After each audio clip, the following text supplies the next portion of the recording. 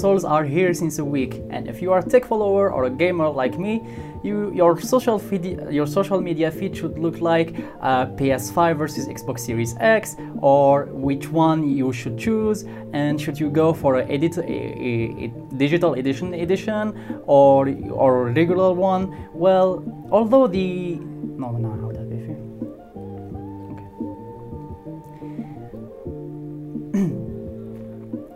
The next-gen consoles are here since a week, and if you are a tech follower or a gamer like me, your social media feed should look like PS5 versus Xbox or a regular one, although the question to be asked here should be whether you should buy one of these, whether you should buy a next-generation console right now. Hello Internet, and welcome to the PodTech Talk, where we break down the technology that is making your lives better. I am Mehdi, your host, and in today's episode we'll be talking about next-gen consoles. As every 7 years we're getting a new PlayStation and a new Xbox.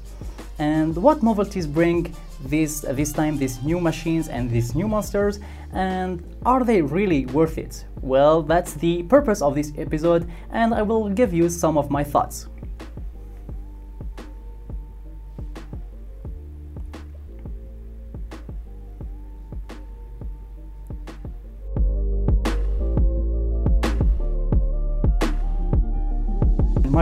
Microsoft brought in their new machines. But we'll do a quick recap of what they proposed. Like, as you can see here, they have almost the same configuration and the same hardware, although the Xbox Series X have 100 gigabytes more storage. Now, rates. Of course, you will get configurations like 4K 60 FPS or 1080p 120 FPS, and so on.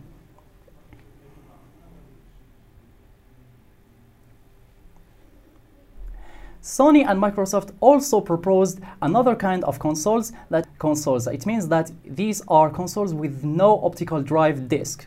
So this time it's not they do not share the same hardware or the same configurations. Like for the PS5, you will get the same experience as the regular one, but in the case of the Xbox Series S or the digital edition for the Xbox, there is a much 1040p and 60 FPS.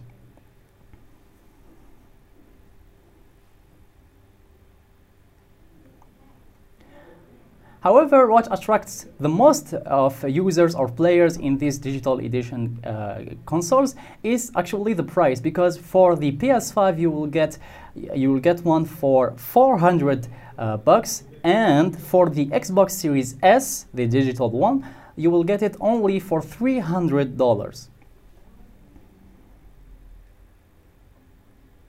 What the Xbox or Microsoft brought this time with their controllers, because there is almost no difference with the old ones.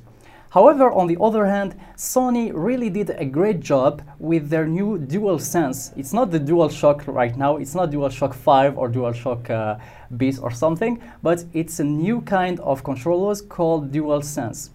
So what is new with this new controller? You will get a much handy or much comfortable, more comfortable controller, and you will get the feature of the adaptive triggers and the haptic vibrations. So the haptic feedback is this dynamic vibration that gets stronger and stronger, and you will feel that in your game. Okay.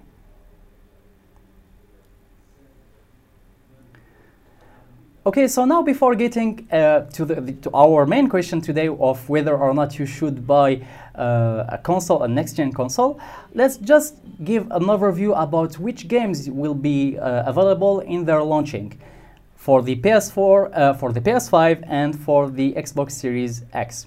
So for the PS4,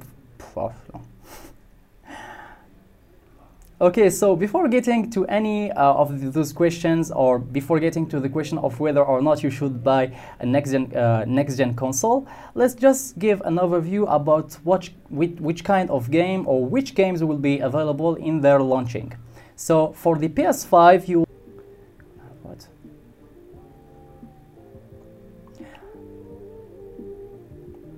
you will have Gears 5 and Forza Horizon 4. And other third-party games like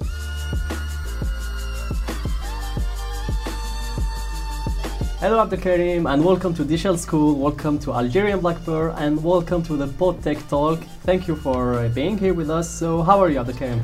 Thank you very much, Mehdi. Thank you for having me. It's really good to be here. All right. So can you give us an introduction about yourself? Can we know about you, what you are and what you are doing right now? Sure. So I'm Abdelkarim. I'm a Microsoft certified business intelligence consultant. I'm the founder and CTO of Dash. At Dash, we help companies increase their profitability and efficiency and competitive edge through data solutions. So we are a business intelligence lab.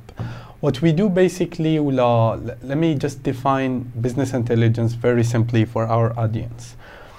Business intelligence is the art and practice of collecting, storing, and presenting data in a way that it drives business decisions, so that the right people at the right time have the right information to make the best decisions possible at the time. Okay, so when we hear about now business intelligence, it's a bit of buzzword now. Not all Algerians or not all the society knows about business intelligence.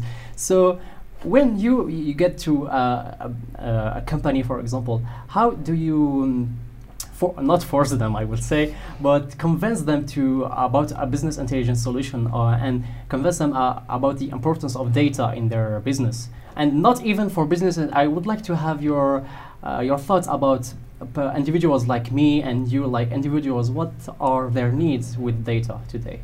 Okay, that's a complex question, so let's split it up in a few parts. Okay. First of all, about the buzzword thing, that's true. Business intelligence is really a buzzword, and this happens a lot in IT, where they take something that we are already doing, create a better technology for it, change the name to market it better. So you have machine learning, which is basically statistics with new technology. You see the idea? So business intelligence has always existed. Like, I know friends who are working for production companies in Algeria who were doing this from 2008. I mean, even with Excel and simple tools, the technology is a lot better right now. So the technology has changed, but the principles are always there, and there are just new buzzwords. Now, how do we convince companies that they should do business intelligence? They're probably, like I said, already having some sort of information within the company to make decisions. Usually, this is the case. Basically, what do you get out of business intelligence are direct business results. It's not just visualizing and analyzing data just for data. Usually, you have business objectives. So you convince them with the incomes, that's it. Exactly. So you want to be more profitable. Right. You want to be more efficient in your processes. Gartner research says that businesses who adopt business intelligence experience a reduction in 40% of the cost of operations. So whatever a business intelligence solution costs, that's definitely a lot less than 40% of your operating costs, you see. So business intelligence is just a tool. It drives whatever business objectives you have, and we usually prototype a solution for what they are trying to achieve. So if a company, let's say, trying to get employees more engaged and be less absent, we create a prototype solution for that particular problem, a prototype that we show to them. Once they see and we explain to them how they use that to solve that particular problem, we get the buy-in from them and we start working on the project. So at the end, yeah, there is a lot of misunderstanding about technology in general. People see technology as a famous and big thing. At the end, it's just a tool to make our lives better at the end. Absolutely. So in general, I would say that business intelligence is just a technology or a tool that will make your you will see your business like from the upper side, I would say. Exactly. Like you have have a an bright eagle's side. view. Yeah, you have a bright Yeah. side about your business. Definitely, definitely. So, Abdelkarim, you have, since when you started being in business intelligence world in Algeria here? I know you have a lot of information about our market, maybe. So, could you tell me that, how the Algerian companies are using data today? Okay, so I used to be basically a marketing analyst. So I used to take data from marketing campaigns, from Facebook, from surveys, from offline actions, and just get insights out of that. What kind of insight do I get from marketing is who are our customers? What's their age? What is their gender? Where are they from? What do they like? Which flavor of our products do they prefer? And where do they come from? Where do they hear about us? And what's more likely to get them to buy? Is it this kind of advertising or this kind of advertising?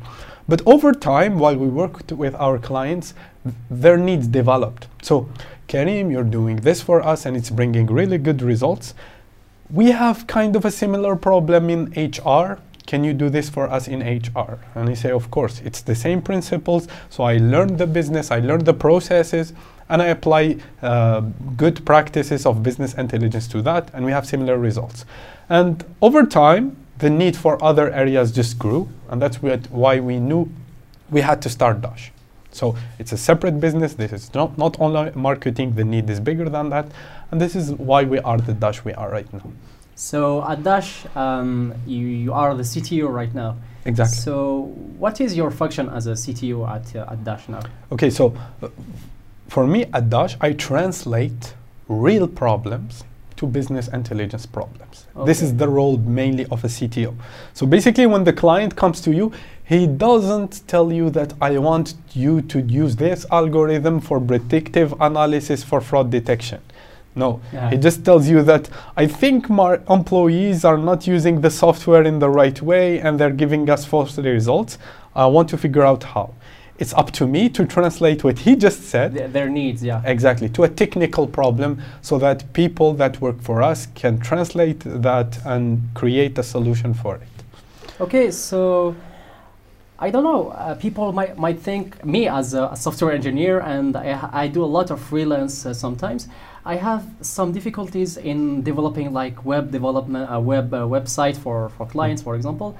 And the difficulty is when you come to the client and tell him, I have a solution for you. So maybe we'll talk about the first question that I asked you. Is it really difficult for the client that is aged, maybe that he have, I don't know, it's not used to new technologies?